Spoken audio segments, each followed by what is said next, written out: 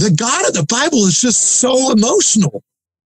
And I don't think we talk about that. We talk about the love of God. Okay, sure. And the compassion of God. Yeah, that makes sense. Don't talk so much about the delight of God or the sorrow of God or the hatred of God or the jealousy of God, maybe the anger of God. Well, because the Bible talks about the anger of God. But I felt like I need to think about this just for the sake of myself. I want to try to make sense of this, the God that I encounter in the pages of Scripture.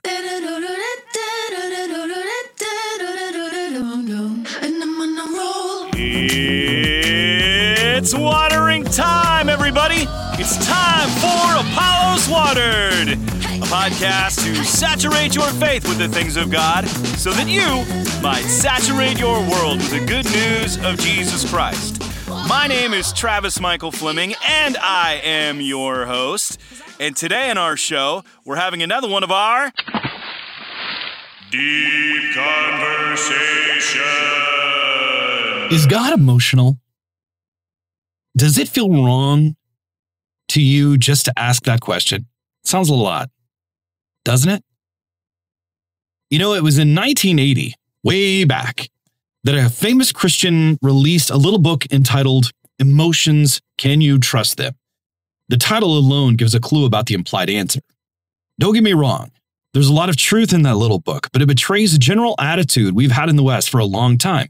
Reason is good, emotions are bad. Reason leads the train, and the emotions are the caboose. I can't tell you how many times I have heard that said from the pulpit. I've even said it myself. But when I started delving into the Scripture, I saw something actually totally different. I see in the Psalms people getting very emotional. I see God as a God of wrath, a God of love, a God moved in incredible ways. It made me wonder, how did we get this view that emotions are all bad?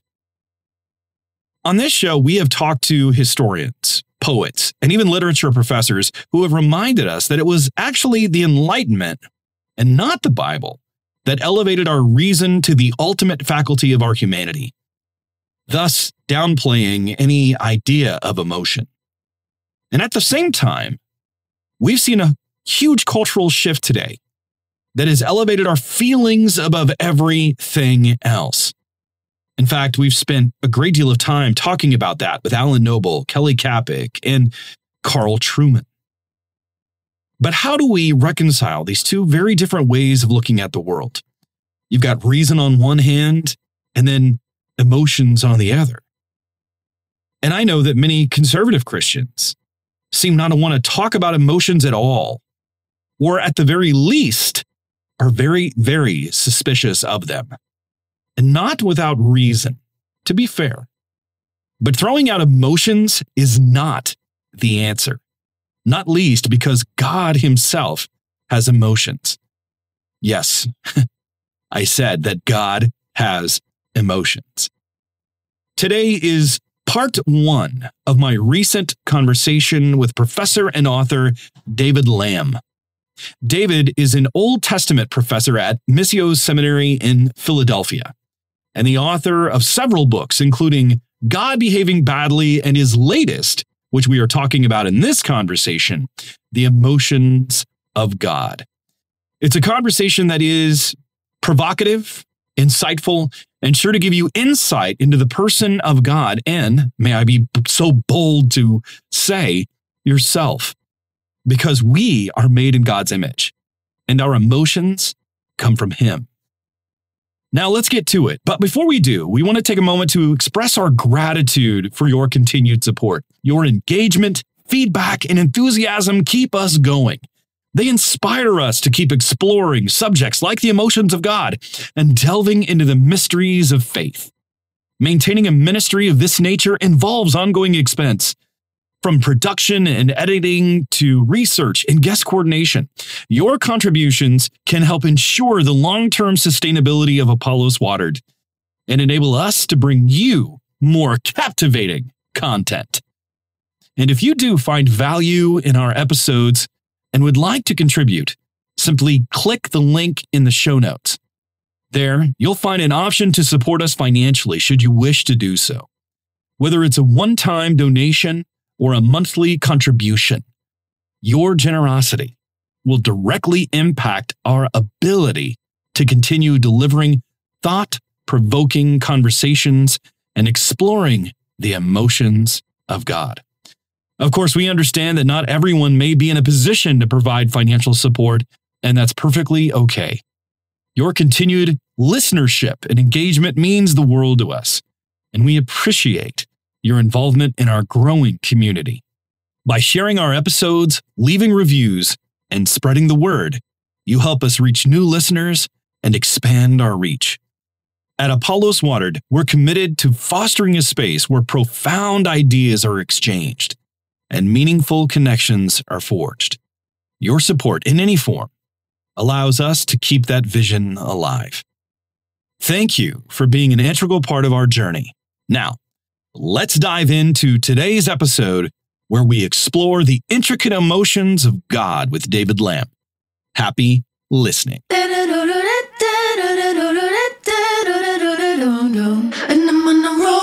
Lamb, welcome to Apollos Watered. Well, thank you, Travis. It's my pleasure to be here. Are you ready for the Fast Five? No, but go for it. Okay, you talk about football in your book, college football specifically in the 80s. So I'm going to ask you this. The best quarterback in college football in the 80s is who and why? I'm going to have to say John Elway because he took a team that didn't have a lot of talent and won a lot of games. And I think he got drafted second in the NFL and eventually led the Denver Broncos to a couple Super Bowls. So, I saw him live and actually I had a couple interactions with him on the Stanford campus. We were not friends, but we were not friends. Both econ majors. But yeah, let's just say John Elway. It's really interesting when you talk about that in your book. I didn't know about that game. I mean, I've seen the highlights of the game. Like I've seen the band coming on the field. Yeah. Yeah, that was a pretty interesting little thing there. All right, well, let's go to the second question. Second question. You reference The Crown a lot in your book, this most recent book. So here's the question. Who played Queen Elizabeth II the best? Claire Foy, Olivia Colman, or Imelda Staunton? Wow. I really like Claire Foy. I mean, that's when we started the show. I knew the least about that Elizabeth, and I think Claire Foy is a great actress. Those three actresses are all amazing. Yeah, we'll say Claire Foy. Okay. I liked Olivia Colman just because, I don't know, maybe that's the one I knew more. You know what I mean? I knew that one, familiar. Maybe it's the grandmother kind of thing. All right. Now, you have moved around the United States quite a bit, but you spent most of your time kind of in the Midwest, even though you haven't been there for a while. But best thing about growing up in the Midwest is what and why? There's no traffic. There's no traffic. I lived in the Bay Area. I lived in Los Angeles, and now I live on the East Coast. We never ever had traffic. I mean, you wouldn't talk about the mosquitoes as being great. People are really friendly. People are friendly, but I love there's no traffic. You just, if it's an hour to get somewhere, it's an hour to get somewhere. And there's like no one around. It's just fun to drive like that. I get stressed out. My stress level is so different when I drive in the Midwest than when I drive in. Yeah. No, it was a great place to grow up. A lot of friendly people. Most of my friends got out of Iowa. Which, maybe it's too bad. Who knows? Some people are like, I got to get out of Iowa. There's nothing else to do. And there's other people that are like, I love it. This is my state. Are you kidding me? I dated a girl once. She was from Indiana, but she was from a town. And we were driving around. I'm from Central Illinois. And she's like, how do you tell what road you're on in the country? I said, I can differentiate between cornfields. Can't you? Yeah, heck yeah. She's like, yeah. No, Iowa. Yeah, Iowa was great. I got to walk beans in the summer and to tassel corn in the summer. And, it built character. So when it's probably 100 degrees outside, it just makes you tough. And I used to deliver the new Des Moines Register every day. Or for a couple of years, got up at 5:30. And I don't know. Iowa was a great place to grow up. Can you believe now that there's not really any paper boys anymore? I mean, that used to be like the job that you could enter in, get some money, but Anyway, and you Yeah. you walked beans I walked beans on and a to bean some buggy? corn. On a bean What's buggy that? or with a bean buggy or with just the hook? No, we were just walking and we would pull up the weeds. You pull them up. I had a I had a bean hook. I could cut them. No, we'd yank them. Now again, there weren't a lot of these fields were pretty clean, but yeah, and you wore gloves because and it's hot and wet, and you're walking through these bean stalks or leaves, and you're getting wet in the morning, and it's kind of itchy, and anyway, a lot of walking. Builds character. It does. I mean, I did that all the time when I was a kid. So I look at my kids now and I'm like, you have no idea. Yeah. They're like, yeah. I'm like, empty the dishwasher. They're like, oh, it's so hard. Are you kidding me right now? Stop it. Are you kidding me right now? Like, Kids these days. I feel old. I feel old. These kids today, like my kids, are all digital natives. They don't know a world without the smartphone. I'm like, I actually went to someone's house this past summer and they had a functional rotary phone. Wow. Look, kids, it's a museum piece. Yeah, those got to be worth something. I have to be. I don't know. All right, here we go. Next question. Number 4. The best movie or your favorite movie of all time is what and why? So many to choose from. What was it's Beautiful Life or A Beautiful Life? It was my favorite. It's the funniest concentration camp movie I've seen. I think that's what it's called, right? With is it Italian? Yeah. That won like all these awards. It did. I had a young son, about the age of the boy in that movie. When we saw, this was probably 20 some years, maybe over 20 or 25 years ago. But I remember just weeping and laughing at a movie that made me I can't think of a movie that made me weep more or laugh more. Yeah, that was just a powerful, deeply powerful movie about a father's love and sacrifice for his family. So yeah, it made a deep impact on me. Is it Beautiful Life or A Life is Beautiful? Life is Beautiful. That's Life is beautiful. I have never seen it. I started it, and that was at the time when I was a kid where not a kid, but I didn't want to watch movies with subtitles. So I need to go back and watch it because I remember. 1997, Life is Beautiful. Yeah. He won an award for that, didn't he? I think so. I know it was nominated for Roberto Benigni. Yeah. Yeah. I wonder what he's done besides, any American film. Probably. Who knows? Number 5. If you could be an Old Testament book, what book would you be and why? If I could be an Old Testament book, wow. Probably Genesis. You know what? Let's shift gears. Let's say Psalms. Because Psalms is a book of prayer, and there's such a wide array of emotions in the book of Psalms. This is probably my favorite book to teach, but to have a book that epitomizes me, let's say Psalms, because it's just there's angry Psalms, there's happy Psalms, there's weeping Psalms, there's joyous Psalms, but there's just there's historical Psalms. There's such an array, and it's all kind of prayers.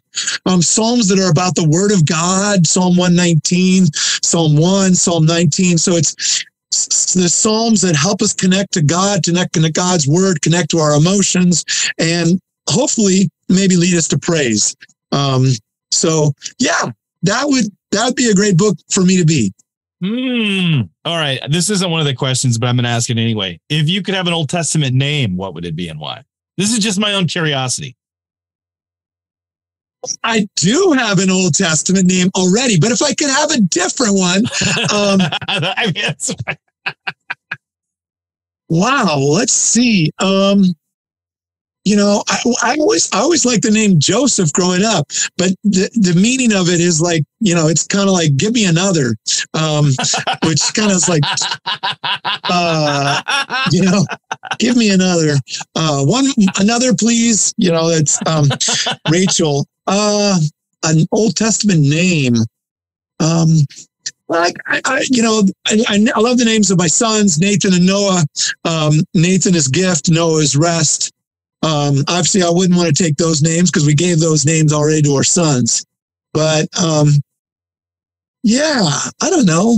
Joe, I always like the name Joe, Joseph. Don't love what it means, but there's just something kind of Joseph. You pick Joe or Joseph, and you've got like Mahershala Hashbaz, or you got. Oh yeah. No, there's a lot of weird ones out there, but yeah, that would, it's easy just to write Joe on a piece of paper. Sign your name, Joe. Mahershala Hashbaz. That's I'm having troubles even saying it. And this is my job, right? So, who wants to write that down? I guess you could just write, abbreviate the letters or something. But yeah, no, that's messy. I'm a practical guy. You want to know, like, did they, back in that time, like, I talk with my kids about what their names mean. I mean, did they do that? And how badly did they scar their kids? Like Joseph, where you just mentioned like, oh, we wanted another. You just, you weren't that good. We wanted to give it. Yeah. No, it's, and we don't get it, but all of their names, a lot of their names have God as part of their name, right? But we don't get that because we just read Elijah, or Samuel, or, these names. But back then, those names meant something in a way that we don't kind of appropriate today. But yeah, anyway, names are great. It's funny because I named my son Elijah, and he doesn't want anyone to know his name is Elijah. He's like, there's no Elijah. I'm like, what are you talking about? He goes, no one cares, Dad. I just say Eli. I'm like, no, Eli was not a very good guy in the Old Testament. Okay, let's go with Elijah. And he doesn't get it yet. But how old's your son? 13. Okay. So he'll get it. He'll get it. And then I gave all my kids like Josiah. I have Elijah, Josiah, and I have a Mariah from Al Mariah. And then Eliana. God has answered my prayer. Those are my 4 kids. It's easy to remember. It's Elmo and Eljo. Elmo and Eljo. Yeah. No, those are Mariah, Elijah, Josiah. That's how my 4. Those are great names. So I'm gonna have to look it up just to get it here. But I'm working on a commentary right now, and I'm of Chronicles, and the first 9 chapters of Chronicles. It's all genealogy. And there are some fantastic names in these genealogies, right? So, oh gosh, well, there's, Ir Nahash, Mio Nothai, but there's this one woman, Hazalal Alal Pony. And it's just, what a great name. You're not going to get that on a keychain at a gas station. No, you won't. You'd be the only one in your kindergarten with that name. Who knows today though, right? I mean, today. I had a class in 7th grade. There were 5 Davids out of 30 kids. 5 Davids, 30 kids in the class. So see, I had 30 kids in my class and we had 4 Jeremys. So I get it. I get that. What is, out of all the students you've had, what's the craziest name you've had in your class? Yeah. Well, I don't know. I mean, that's hard. And I'm going to be a little careful here because I don't want to, make someone feel bad that I thought their name was crazy. But, names are awesome. Unique names. How about that? Yeah. There's a lot of great ones. The unique ones are the best because there's usually a story behind it. Yeah. I get a lot of initials, but we have a lot of international students. So a lot of folks from Korea, and their names, are very different. Obviously I have problems pronouncing them, but they mean a lot to the Korean folks. And that's really beautiful for me. Get a lot of, urban students, a lot of African-American students in our classes. Again, names a little bit different to me, but they have a deep meaning, for them and their families. So, I love getting to know people and kind of finding out the stories behind their names, but, none just sort of jump out at me right now. So. See, I had in my last church, we had because we had so many different cultures.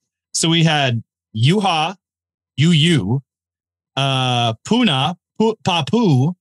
We had Fire, Leonidas.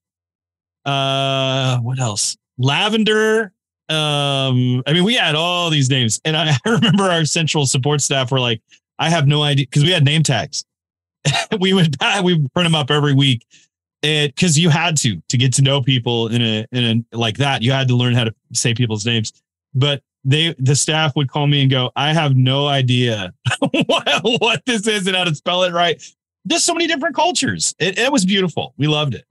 One of the names, this goes back a long time, but I remember when I was doing urban ministry with I think this was in Newark with an organization there, and I met this young girl named Tamar, and I was like, why were you, and I didn't say this to her, but I remember thinking, why would you name, because David's daughter named Tamar was raped. And then Judah's daughter-in-law, Tamar, pretended to be a prostitute. And I'm like, why would you name your daughter this? And it struck me as really odd at the time. But then later on, I guess I wrote this book called Prostitutes and Polygamists, Look at Love Old Testament Style. It struck me that both of these Tamars are really impressive people. And despite severe kind of being, hardship, victimized by the men around them. And obviously, the Tamar that ended up pretending to be a prostitute in Genesis 38 ends up being the first woman mentioned in the New Testament in Jesus's lineage and family tree. So it literally took me like 25 years to realize Tamar is an amazing name that in my kind of short-sighted, initial understanding, I didn't really get it. But it's a hard name to live with. But, what great stories. And so that was something that kind of, I want to just think about a little bit. Why would you name somebody something like this? And it was a deep lesson for me, in kind of, being open to how God is speaking through people and their parents. It's funny to me because I'm sitting there going, I get the story behind it. I'm not, sometimes though, the parents that I've met, there's not that. Some people really think hard about the name. Other people go, I just saw it in a baby book. Yeah. Yep. No, that's true. That's true. Although, and again, the parents just found it and name in a baby book, but we realize now that there's this deep meaning behind it. So when I was young, I had somebody tell me, this was a camp counselor one time, they said, they were saying, the counselor was saying positive things about everybody in our little small group. And when she got to me, she said, I love your name, David, because David was this, man of God, a man after God's own heart. And I'm like, you said all these really cool things about these other people, but the only thing you say about me is my name. I have nothing to do with this. And I was probably like 10 at the time. It didn't really mean a lot to me, but names are big, and God works through them. Sometimes in spite of them, but it's cool. We're going to take a quick break and hear a word from our sponsors, and we'll be right back. The most important Bible translation is the one you read. At Apollos Watered, we use several different translations when we're studying, preaching, or teaching. But again and again, we keep coming back to the New Living Translation, the NLT. That's why we are excited to partner together. We are united in the belief that understanding the Bible changes everything. Because if you can't understand it, then you won't read it. We want you to know the God of the Bible, to water your faith so that you will water your world. That's why we recommend getting an NLT. It's the Bible in the language we speak. It's not foreign or complicated, but up close and personal. To save some money, go to Tyndale.com. Use the promo code NLT Bibles. It will give you 15% off. There's an NLT for everyone, from kids to adults, devotional Bibles, study Bibles, and so much more. Get one today, because understanding the Bible changes everything, and the NLT is the Bible you can understand. Let's hear about your bio, where you grew up, your faith journey, and how did you get to be an Old Testament scholar? That's not something that people just sign up for one day and go, you know what, I think I want to be an Old Testament and talk about Leviticus. I mean, where did that come from? Or maybe that was your story. I don't know. My parents gave me a love for the Word of God, particularly my mom. I grew up in Iowa. But when I went out to college, I wasn't sure what I was going to do. I actually wasn't sure I was going to continue to be a person of faith. I was just sorting things out. But I got involved in InterVarsity when I was an undergrad. I'd say in college is when I fell in love with Jesus. But particularly the thing I fell in love with was the Gospels, maybe even particularly the Gospel of Mark, and studying God's Word. So I ended up getting kind of degrees in economics and engineering, and I taught a lot of computer science. So I've got kind of nerd engineering and computers in my background. And this was, I graduated in the mid '80s with a master's from Stanford. So there were a couple different directions I could have gone in, but I really felt like God was calling me to be a campus minister, largely because I just loved teaching the Bible. So one of the things I like to do in my early years of campus ministry, because I went from Northern California to Southern California, I used to do seminars on how to waste a Stanford education. Because the students I was working with, found out about my background. You've got this engineering and computer science and math, what? But it's like, I love being with you and I love teaching the Word of God. So I did that with InterVarsity for a while in Southern California, and then with InterVarsity on the East Coast at the University of Pennsylvania. Married my wife, Shannon. She was also on staff with InterVarsity. We had a couple of sons when we lived in West Philadelphia. Moved back to California, got my MDiv from Fuller, and again, was deepening my appreciation of God and God's Word. Then I went and got my doctorate in the UK, had a fantastic time there. But through this, I just felt like I just love teaching the Bible. One of my seminary professors at Fuller, Bobby Clinton, great man, does a lot of stuff on leadership. The very first day of class, he puts a piece of paper in front of us with a picture of a tombstone on it. And he says, okay, this was Tuesday. For Thursday, come back and, write your epitaph. What do you want people to say about you when you're dead? And I think I was in my late 30s. I'm thinking, well, this is a little early to plan my burial. I think I've got a couple good decades left in me. I'm healthy, all's good. So in some ways, it was one of the hardest assignments I'd ever done. Short, right? A sentence or two. But I kind of struggled with for a long time. But the thing that I came up with is he loves to give others a love for God's Word. So that's kind of been my tagline. And that, I taught Sunday school when we lived in England, working with, 7 to 10-year-olds. And when we were moving from England back to the US, one of the moms came and said, thank you for teaching my son and daughter. I could tell you love the Word of God, and that your love for God's Word is contagious. And my children picked that up from you. And I thought, that's what I'm doing. I'm hoping, praying that on some little way, I can contribute and give people a deeper love for God and God's Word. So, and then I've been at Missio Seminary. Well, it used to be Biblical, but now Missio Seminary since 2006. Written a couple books. I love to teach, particularly Genesis, Psalms, the Book of Kings, Samuel. So that's who I am. Well, let's talk about your book, The Emotions of God. I remember seeing this, and I'd already read your book, God Behaving Badly, which I thoroughly enjoyed and recommend it to those out there. This is a gift from our friends at InterVarsity Press that's here. But The Emotions of God, that struck me because I thought to myself, what are we talking about when we're talking about the emotions of God? You don't hear this often referred to. If you do, you hear about God's love, you hear about God's anger. But you say here, making sense of the God who hates, weeps, and love. What made you write this book? Well, I'm an emotional person. And I think probably for the first 20 years of my life, I always was kind of frustrated. I would be in public situations and something would happen. I would be sad, or even just watching a movie or something.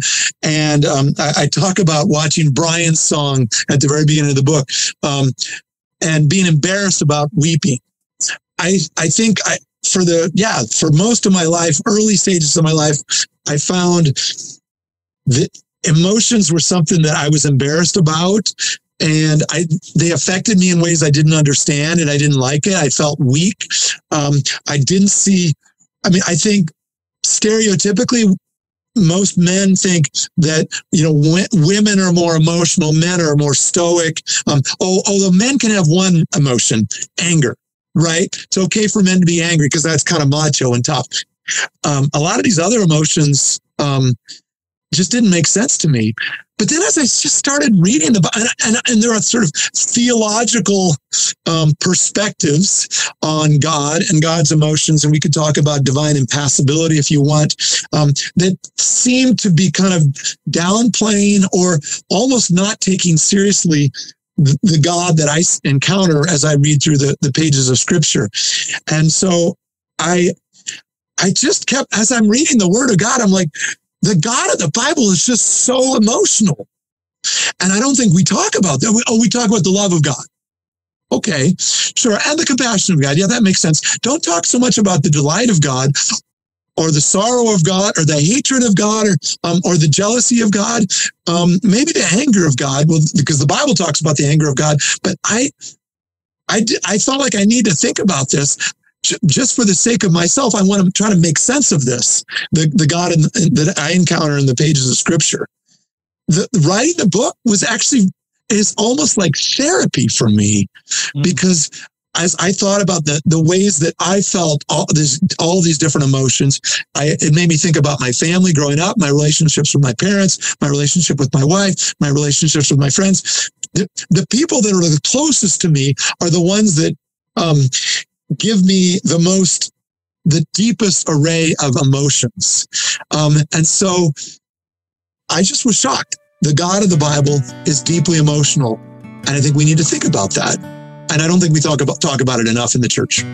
Sail on off the radar and venture away from this trouble. It will find you. It's behind you.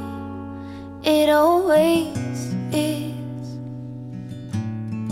Unfold from my mind. I don't want you near. If you killed me with kindness, I'd no longer feel you here. I think about growing up, and you mentioned how a lot of the older men, I think, we're similar ages, and the men in that greatest generation didn't show a lot of emotion until they got older. Part of it was war. That's how they grew up, which I always found a little strange, because when I look back over historical documents, I read like Homer's Iliad and Odyssey, there was a lot of emotion that was coming out. And I've often wondered, how do we get to a place where men weren't allowed to show emotion? When you look historically in some of these works, there was not a problem with men showing emotion. And even now, we're seeing a lot more books written by being emotionally healthy, having a high EQ, being aware of these different things, because we're not Dr. Spock. We're not just operating in cool, clear logic. We're not robots. And yet emotion, even I heard a sermon the other day where the guy was up there and he was saying something we've all heard, where they said, emotions are good, but it's like the caboose at the end of the train. Don't let it lead. And it's like, well, wait a minute. We are very emotional beings. You can't dismiss emotion. God has made us in his image. God shows these emotions. And you've laid out this grid where this really grid for us to see these emotions. Whenever I think of the emotions of God, though, I think it's my theological training that stops and goes, how does God have an emotion? As if something outside of himself is projecting onto him. But that's not necessarily the case. It's something with intrinsic in himself that we find these things. So let's define it first. How do you define emotions? And do we differentiate between the emotions of God and the emotions of people? Because God is not susceptible to the same in the same way we are. We didn't get enough sleep. We're hangry, that kind of thing. We get that irritable. Give us a definition of emotions and differentiate between the emotions of God and our emotions. Yeah, it's actually kind of difficult to define emotions. But, we could throw out some synonyms, feelings, expressions that maybe we would define them as opposed to rational thought. But it is in some ways difficult just to define this term. But these are things, experiences that people have that we know what they are. Deep feelings that are prompted by circumstances around us that allow us to feel all of these things: anger, hatred, jealousy, sorrow, joy, etc. It's actually kind of hard to define. We know what they are. If you want more, kind of a secular book, Brene Brown, Atlas of the Heart, she kind of talks about this map of emotions. Daniel Coleman, Emotional Intelligence, also gives some great definitions. And then, Tremper Longman and Dan Allender, The Cry of the Soul, how our emotions real, our deeper thoughts, and then Emotional Healthy Spirituality, which I think a lot of people have also heard. These are kind of good starting points. I have a hard time defining emotions. I can define each emotion separately more easily. So I won't keep going there. Deep feelings that we have prompted by circumstances around us, sometimes not necessarily connected to our kind of rational thought processes. But in terms of how is God different? That's a great question. I know the first chapter of the Bible tells me that we are created in the image of God. And so God created us as rational and emotional beings, just as he is a rational and emotional being as well. Now, as I looked at the 7 emotions that I talk about in this book, there are some emotions that we don't see associated with God. Surprise, fear, maybe those are the 2 of the kind of more obvious ones that we experience, kind of uncertainty. But I think there are some theologians that like to kind of differentiate between God's emotions and human emotions. And I think they overstate the case, because I see humans created in the image of God, and I see many of the same emotions that I feel and that humans feel and experience. I see God, the God of Scripture, experiences all of these things. And we see this both the narrators of Scripture, the authors of Scripture describe God in this way. And then God himself says, I am jealous, I am angry, I hate, I weep. God himself describes himself this way. So yeah, we could talk more about that. I think, yeah, I'll stop there. I don't make a big difference between human emotions and divine emotions. Yes, there are a few that we feel God doesn't, but I think I see a lot of overlap between, again, from Scripture, how God feels and expresses emotions and how humans do. There's a lot of similarities there. Well, except he doesn't have the effects of the fall. I mean, it's in the purest form. So we're susceptible to misperceptions. We're susceptible to the aspects of the fall. Our physical bodies influence that. Our trauma that we've experienced in life. God is not affected in that way. So when he experiences, and I hate to say experiences it, when manifestation perhaps of that emotion seems to be without the effects of the fall in its purest and most pure form of what we see it. Like we talk about jealousy. And you talk about that in the book, which was such a welcome thing to see someone actually talk about jealousy in a positive sense. Now, I know our audience is probably tripping right now. How can jealousy be a positive? And we'll get to that in just a moment, because it can be a positive. But actually, all of these emotions, when you see them in its purest form, are actually very good things. And we see that worked out in God that way, that we don't often see in ourselves, because we are susceptible to the fault in our misperceptions. Is that right? No, I think that's a fantastic point. We humans, created in the image of God, glorious creatures, fully depraved, right? Wretched man that I am, right? Says Paul, right?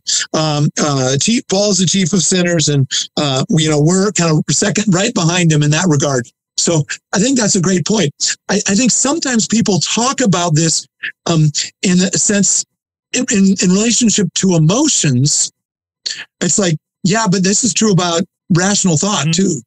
You know, our rational thought processes likewise are corrupted. So everything about humans, our understanding, our reason, and our feelings are both corrupted by the fall. So, yes, God's reason is never corrupted in the same way that humans is. Neither are God's emotions corrupted like ours are. But I think on some level, the folks that are more the most hardcore about let's differentiate this. There are a lot of people that would talk about everywhere that a lot of the places that it describes God as having emotions. Those are anthropomorphisms. These are not actually. This is not actually who God is. But the text, the authors of Scripture are using these emotions to describe what God is like in order to make sense to us. And I certainly think that's true. Certainly think there are places, but a couple points we need to make about this. First of all, God did become a human. Okay. The Word became flesh and dwelt among us. And Jesus was a human. And sometimes I hear people talk about, when Jesus is emotional, that's human Jesus. And when Jesus is performing miracles, that's divine Jesus. Okay. Well, when Jesus was performing miracles, he was divine. But when Jesus was showing emotions, he was divine too. And when Jesus was, performing miracles, he was still human. So it's they think of like Jesus as being like, has got two hats, the God hat and the human hat. And it's like, that's actually heresy. Jesus was always fully man and fully human. So the fact that Jesus was like this should say to us a lot about what God is like. The other thing is the folks that talk about this a lot, they will speak more philosophically, that, God is not susceptible to human emotions. Well, yes, certainly. But they take this, I think, a step too far when they speak about divine impassibility, that God is not affected by human actions emotionally. Okay, now, again, this is not a perspective I subscribe to. So I will just say I may not be the best at supporting this. But ultimately, this doctrine goes back to Aquinas, who goes back to Augustine, who goes back to Plato, and Plato's unmoved mover. Because in the Platonic world, God was like an unmoved mover. He was not affected. This is kind of the ideal divine being. This perspective of an unmoved mover shaped Augustine and Aquinas and other thinkers after him. And that's how they interpret the God of the Bible. And I think I've got a lot of things to learn from Plato. But don't teach me, I'm not going to look to Plato for core aspects of the character of God. Because when I read the Bible, I don't see an unmoved mover. I see a totally moved mover who is affected by humans. And when humans do things, he responds in joy. He responds in weeping. Again, Jesus certainly in the New Testament, but the God of the Old Testament as well. So, that's a long answer to a short question. There's more we could say, but I'll end at this point here.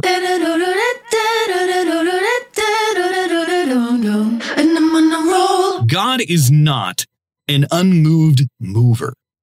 He's a totally moved mover. That's a bold statement. In some circles, that statement alone will get you shown the door. Look, I get why pastors and theologians talk about it, and that's called the impassibility of God. And we believe that there is truth there, perhaps more than David does.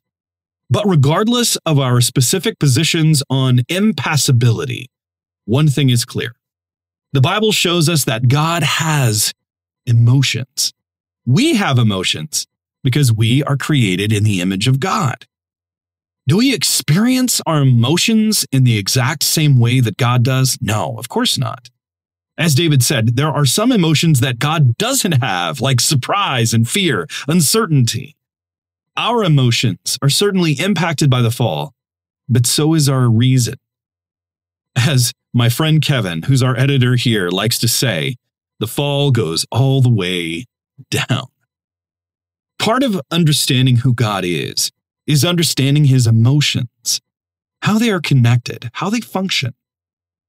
What I love about David's book is that it is thoroughly biblical, and it's not afraid of the hard stuff. The 7 emotions he talks about in the book, hatred, wrath, jealousy, sorrow, joy, compassion, and love. The scripture index, 7 pages. He takes a deep dive into why we need to take God's emotions seriously and how we should understand them. It's a very good book. It's also approachable and includes some questions for discussion. Next time, we're going to pick this conversation up again as we get into the specifics about God's emotions and what surprised David as he was doing research for the book. Thank you for joining our conversation today. Please check this episode out or any of our other conversations on our YouTube channel. And please leave us a review wherever you get your podcasts. Or be sure to interact with us on any of our social media pages because we want to hear from you. What questions do you have? What do you want to hear more about? And I want to thank our Apollos Watered team for helping us to water the world. This is Travis Michael Fleming signing off from Apollos Watered. Stay watered, everybody. And I'm on a roll.